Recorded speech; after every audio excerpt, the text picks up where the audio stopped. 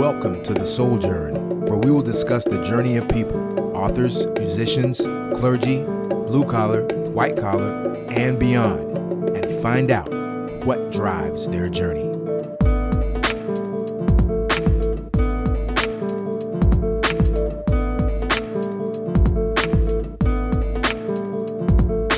I'm Proverb Newsom. The Soul Journey starts right now.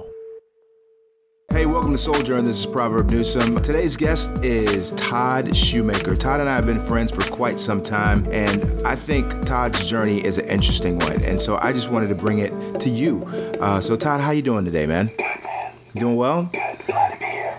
Now, just in case if you think, why is Todd whispering? He's not. I'm going to let Todd explain exactly what you're hearing. I have young onset Parkinson's. Okay. I was diagnosed about 10 years ago. And with some patients in Parkinson's, you lose your voice.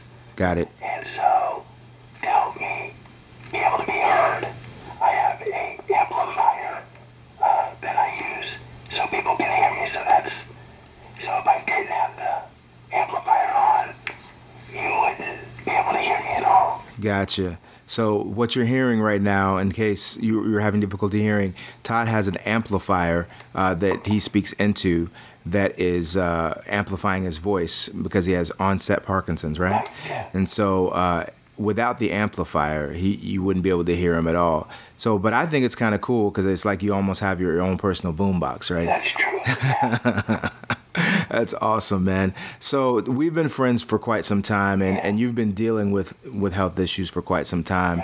So tell me when all this began. Take us back to the beginning. Well, it's kind of an interesting story. Back in 2002, I had, with a group in the church that my wife and I were attending at the time, we went to New York City a year after 9/11, and getting prepared for the trip and stuff. I had never been to New York City, So everybody's like, "Oh, you gotta eat at this restaurant, you gotta eat at that restaurant." Right. So I'm telling my wife, "Man, I'm gonna come back with like 50 extra pounds on." So I get up there, and we probably had about 400 or 500 students with us, and first got up there on a Saturday, had lunch, had dinner that night, and as I was just hanging out with God, I felt him calling me to fast, and I said, "Okay, yeah, I can fast breakfast in the morning." And he's like, "No, I need you to fast all week." And I'm thinking, well, I've never fasted a whole week. Yeah. And so we kind of went back and forth. You know how you do with God, like, Sure. I'll do that when I get back home. Right. But I can't do that now. Yeah. And he just kept pushing me, and I couldn't fall asleep. And finally I was just like, "All right, God, you want me to fast? I'm going to fast." So I fasted for the week. We had a great week. But when I got home, I told my wife, I said, "I don't know why I fasted. Nothing spectacular happened." Right. And so we were just like, well, maybe God's preparing me for something. So fast forward a few months after that trip, I was diagnosed with 4 types of tripling arthritis. 4 types of tripling arthritis. Okay. Yeah. And so that kind of started the journey. And 2003, on the way home from work, I started throwing up blood. Now, most people would go to the emergency room. Yeah. But I was like, it's 8 o'clock at night. You know how busy it's going to be in the emergency room. Typical dude, Hey, yeah, it's just it'll stop eventually. So I told my wife, I said, we'll go in the morning. So, based on some of the meds that I had been taking, they had affected my lungs. So I was having a little bit more trouble breathing. So I went the next day, and of course I didn't go in the morning. I said, I'll just worry about it after work. Okay. So I called the doctor, and he said, "Yeah, have a CAT scan." So I had a CAT scan about 6 o'clock one night, and I used to joke with my wife, it's probably a tumor, and for those old enough to remember Kindergarten Cop, Yeah. It's a tumor.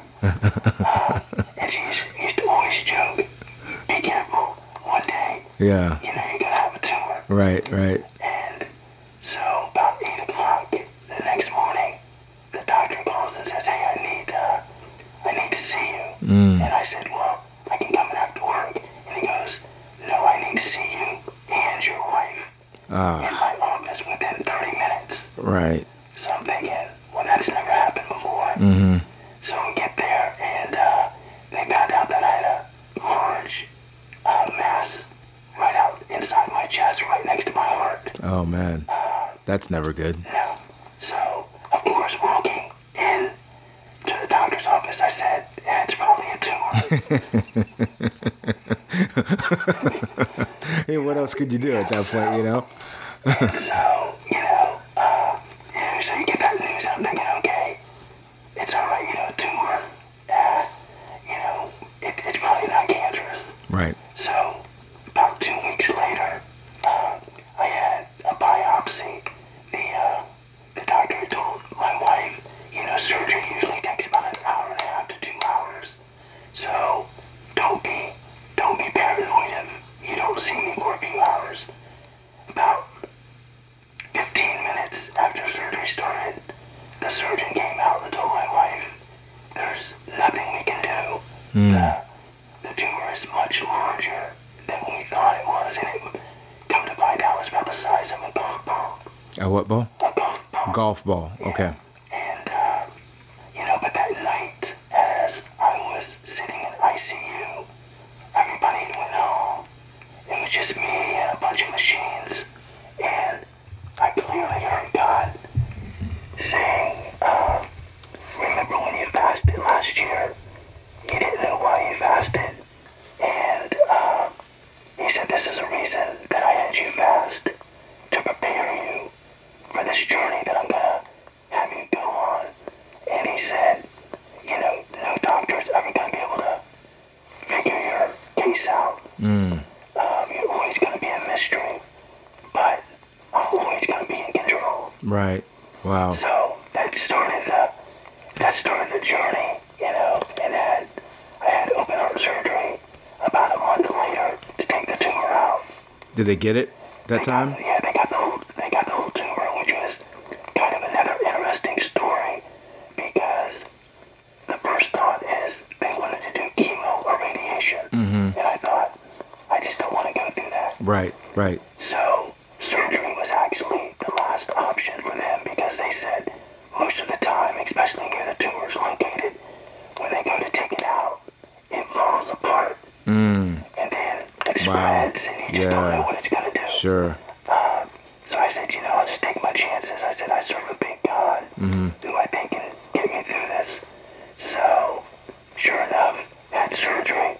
Doctor said he'd never seen a tumor come out so clearly, come out without one piece falling off. So, the doctors told me I'd be out of work for 3 months Okay. to recover, because basically that surgery is open heart surgery, and they basically break your chest open Yikes. and everything.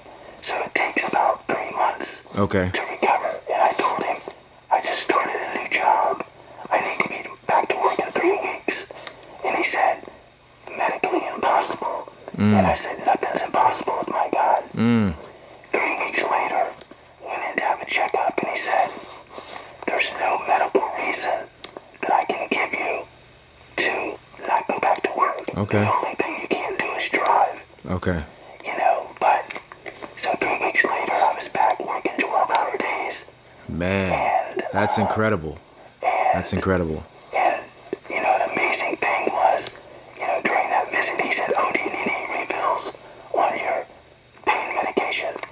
I said, "Doc, I haven't taken one pain pill since I've been in the hospital." Yeah. But, That's amazing. and my wife looked at him and said, "That's why we don't have kids." That's so cool. So that started the journey of, the night that I came out of surgery, one of the first things I told my wife was, I'm going to start running marathons. And she was like, have you ever run a marathon? And I said, no. And she said, when's the last time you went running? I said, almost 20 years ago. Wow. And so you just jumped right in and started running marathons. 5 months after having open heart surgery, Wow. being diagnosed with cancer, I was out running 2 miles my first night. was my second week. It's insane. You know? That's And insane. I used to run for 4 or 5 hours a day. That's crazy. At one time. I don't run for anything except for dinner and then seconds. That's it, man. But God clearly put it on my heart to start running marathons to share his story. Yeah. Let me back up just a bit. So when you were in the OR and the doctor came out to say to your wife, the tumor is way bigger than we expected. There's nothing we can do. What was her response to that? Because I'm sure you guys have talked about it since. So. She was just basically in shock. Yeah. Because the way it kind of came across was there's no hope at all. Okay. Yeah. It wasn't until we were able to meet with him afterwards and get a, clear, no, this is, we can treat it. Mm-hmm. But it's just not going to be as simple as they thought it was going to be. Gotcha. Okay. And I know she's been like a huge part of your journey as well. Yeah. And we will talk about that aspect in a bit. So let's jump back to the marathon. So you started running, and 10 miles in your second week. Yeah. Did you ever actually go into a marathon and start competing? Yeah, I actually ran my first marathon. Well, I started off with a half marathon. Half marathon, okay. Because my wife was like, that might be best to start with a half. Yeah. And so just a little over a year after having open heart surgery, I completed my first half marathon. Okay. Awesome. And then how many more did you do after that? I probably have run 10 plus Wow. marathons, and that's not counting my last year of running, which was 2008. Okay. I woke up New Year's morning and I clearly heard God telling me, Todd, I need you to run 1,000 miles this year. 1,000 miles. And I was like, God, I'm not going to question you. I'm not going to say no. I'm just going to do what you want me to do. So during that time, I used to run 2 or 3 marathons a week. Okay. Just to keep those miles up. Just on your own. Just on my own. Just come home from work, bust out Well, 26 point. How long is the marathon? 26.2. 26.2 miles, just recreational. Yeah, well, I used to get up at 3 or 4 o'clock in the morning and run from my house in Jupiter to Palm Beach Gardens and back, like multiple times. I think I would have had to fight with God on that one. I mean, that's Those were some of the best days. 1,000 miles in a year. Yeah, so Dang. so December 31st, I was clearly over 1,000 miles. That's insane. Yeah. But I mean, I guess when God tells you to do something, the object, the moral of the story is go ahead and do it. Right. Because it's for you and it's for your journey and it's for you. I mean, I'm so thankful that he hasn't told me that yet, because that would be, man, I don't know. Well, like I tell everybody, you either love running or you hate it. Yeah. There is no in between. No. I mean, the only time I ever loved running was at high school when, as a running back, I got to carry the ball, cross the end zone. That was fun. Or people were chasing me and I was eluding them. That was fun. But just for recreation's sake, never, ever enjoyed running, ever. And I was fast, but I just couldn't do it. You either love it or you hate it. But, I ran a little cross country in high school. Okay, yeah. So I've just always... You've always loved it. I mean, I didn't get my driver's license until I was like 19 because I thought, well, I can run every year. What do I need a driver's license for? That's hysterical, man. All right, so let's go from marathons to where has your medical journey taken you? Because I know that you used to work with youth for a while. So let's talk about that for a little bit. The medical or Flight 36. Flight 36, yeah. Tell us about Flight 36 and how your medical journey kind of played into that and what you did with Flight 36. Well, Flight 36 was a ministry for fatherless boys.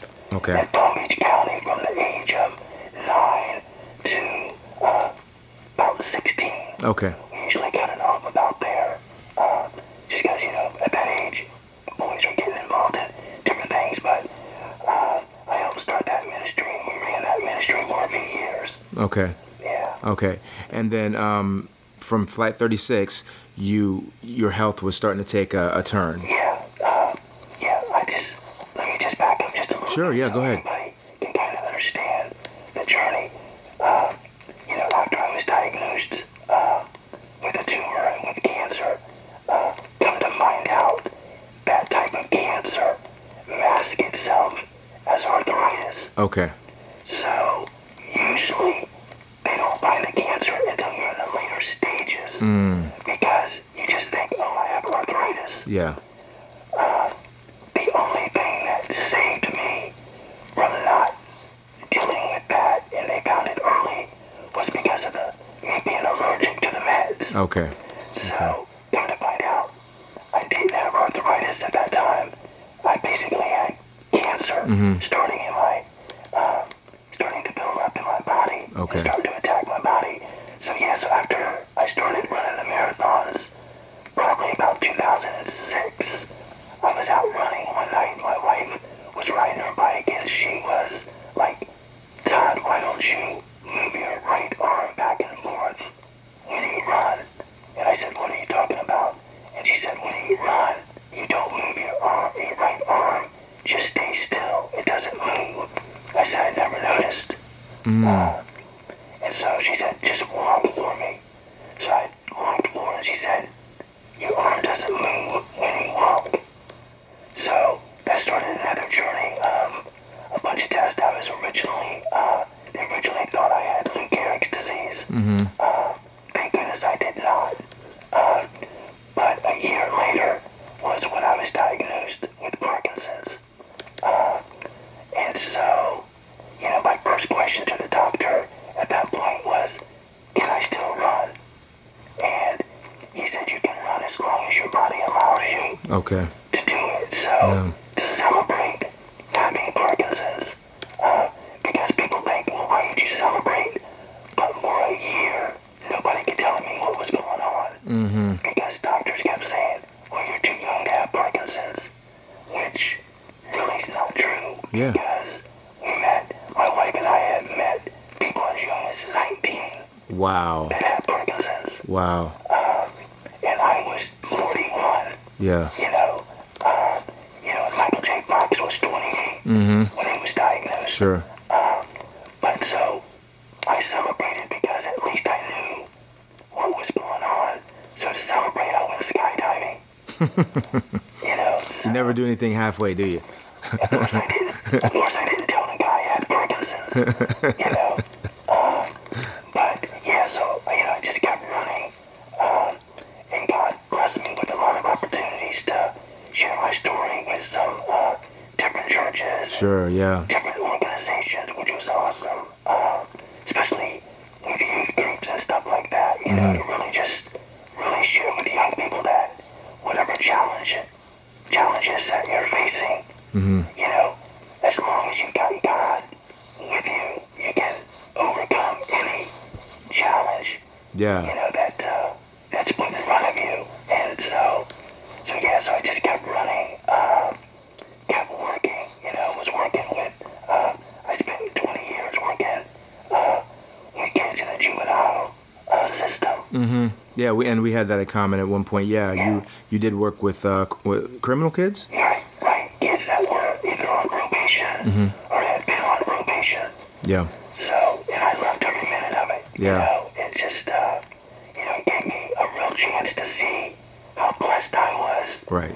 Because you grow up and sometimes you think, oh man, my parents were terrible, or, I had it so rough growing up.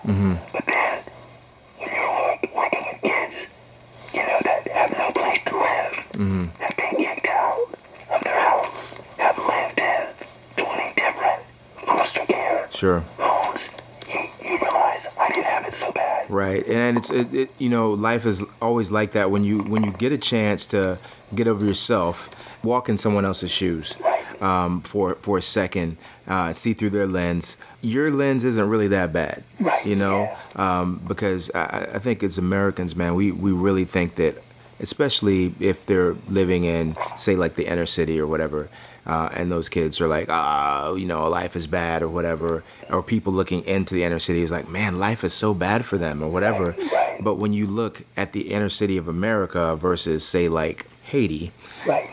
Right. perspective, right?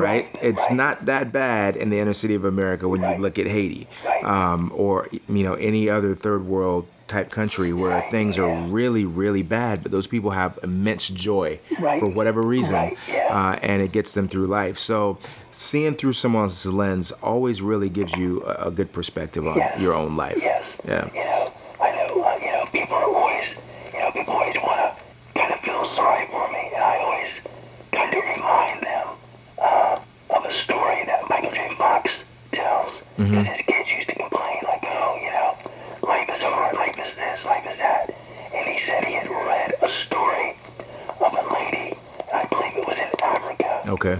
and there was a flood that came through, and she was pregnant, and she got swept away in the flood. Okay.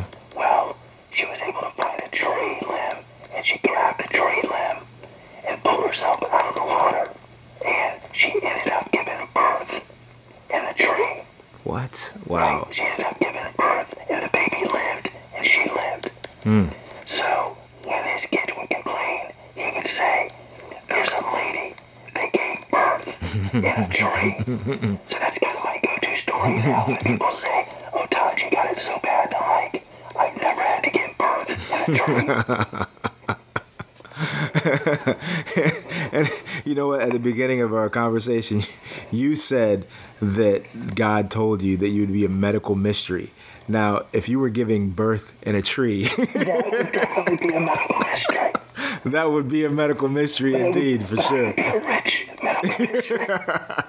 Yeah, no doubt. All the talk show circuits. Right, Yeah, right. you'd be everywhere, I think man. I need to bring Oprah out. Yeah, for sure. Yeah, she'd have to come out for that one. Yeah. She would definitely have to come out for that one. All right, so let's pivot a little bit, Todd, and let's talk about what you're doing now. Years later, you're not running anymore. Right, You're not yeah. doing any more marathons. Yeah. You're not working. Right. You know, you're still engaging with people. You still do you still do talks in the community or at churches and stuff like that? Not as much Okay. in the last few years, but that's something that hopefully I'll be able to start doing fairly soon. Okay, cool. And so we had mentioned your wife, and what's her name? Laura. We had mentioned Laura and her part in this journey. Tell me a little bit about her and how she's doing and how she helps you.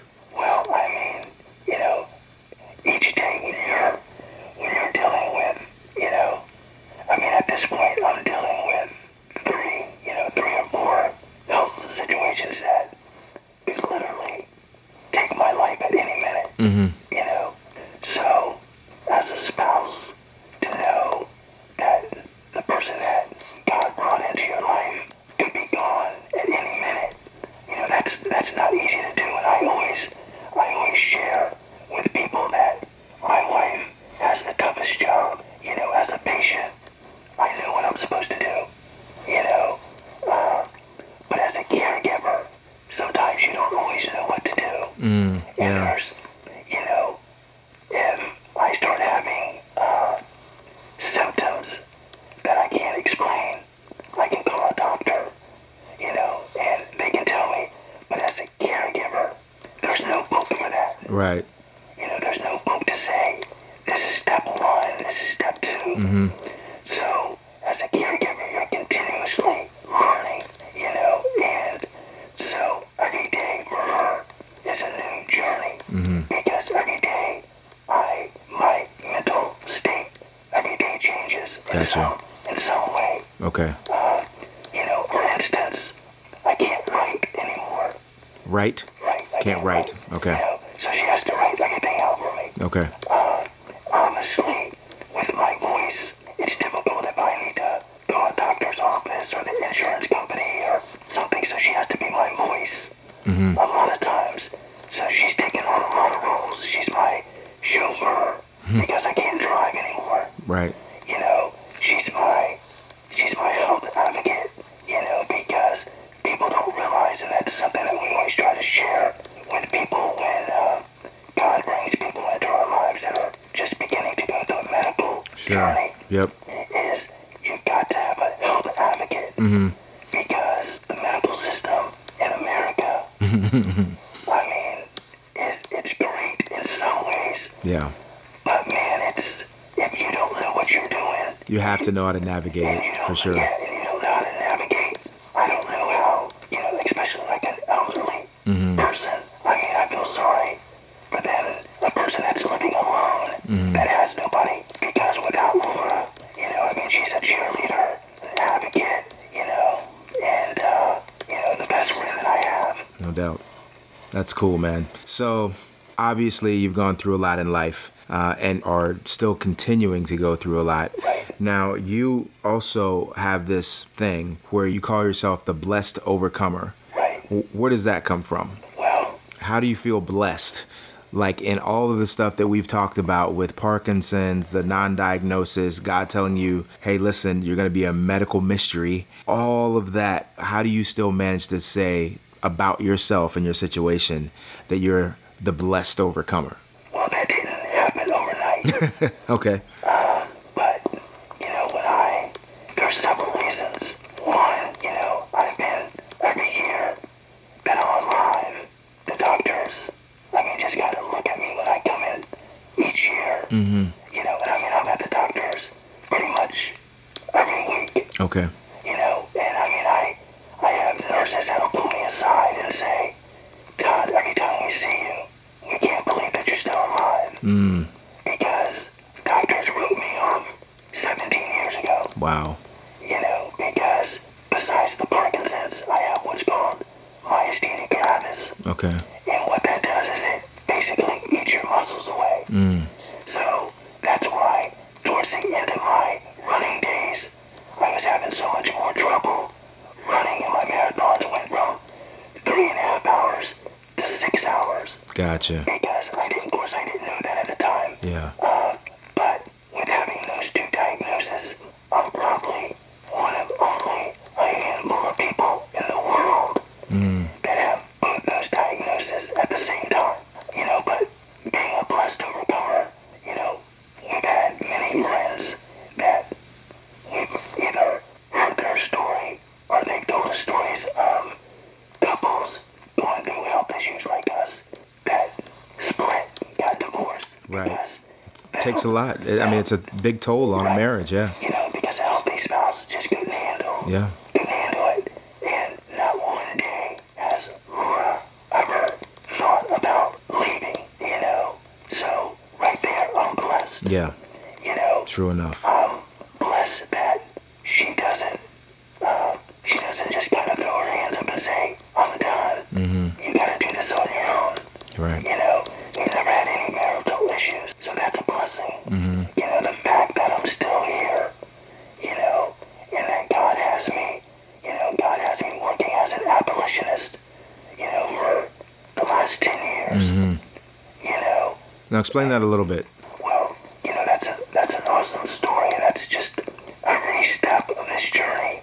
I can look back and I can see where God has been at every step, because it's almost, I call them mile markers. Mile markers, okay. You know, it's just like a memory for me of, oh yeah, that's when God showed up.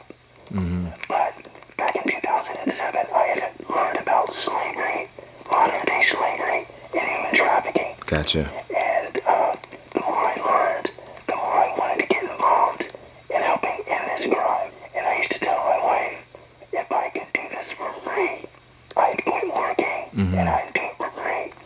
Well, back in 2009, if I can go back just a bit, in March of 2009, I had run a marathon in January of 2009, which ended up being my last marathon that I ever ran. Right. But in March of 2009, I just woke up one morning, thought I had a cold, and went to the doctor, and he's like, you know, the flu's going around. You probably just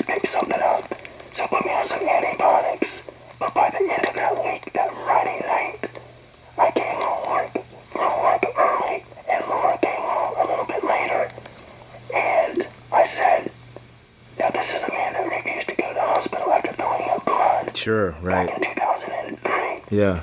And I said, I think I need to go to the emergency room. I don't think I'm going to make it through the night. Wow. I said, I really feel like my body's shutting down. I can't breathe. Mm-hmm. So she took me to the emergency room, and the doctor said, had I not got there that night, that I wouldn't have woken up the next morning. Mm.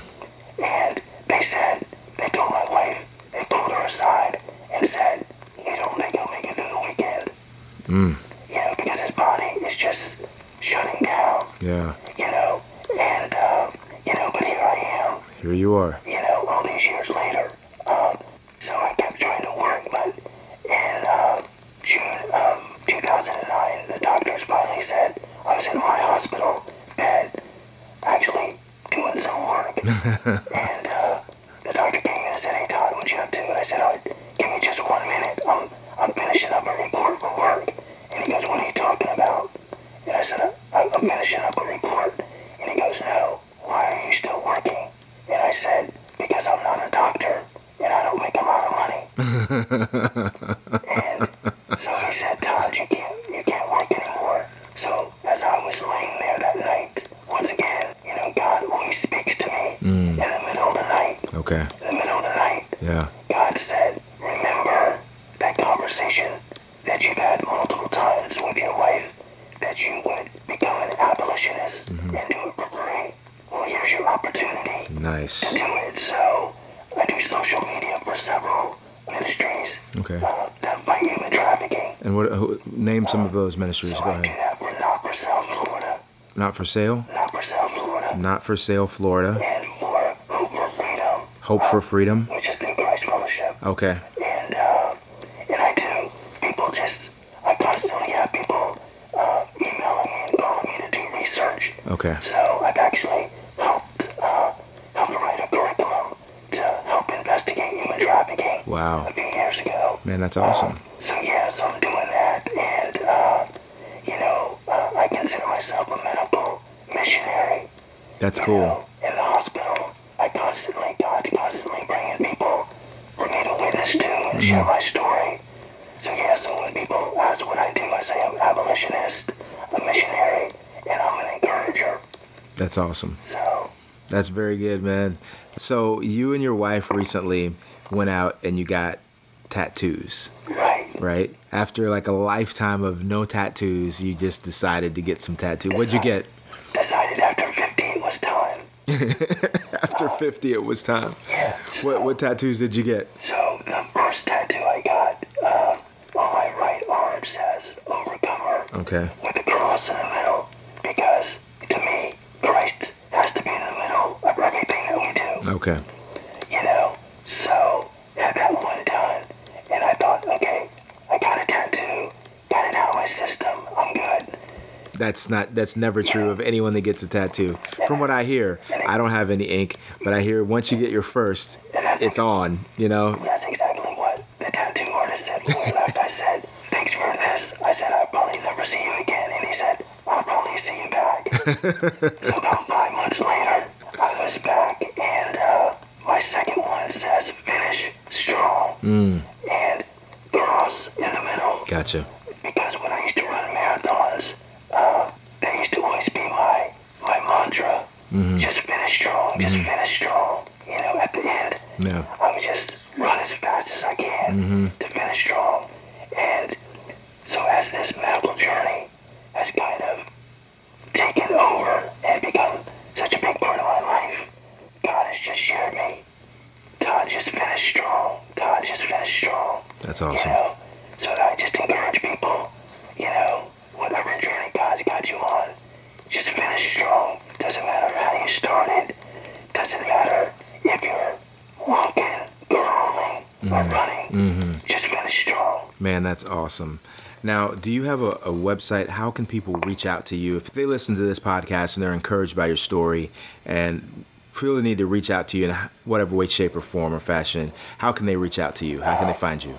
They can find me on Facebook, Twitter, and Instagram at Todd Shoemaker or at The Blessed Overcomer. Okay, so at Todd Shoemaker on Facebook, Twitter, Instagram, or The Blessed Overcomer. Right. At The Blessed Overcomer?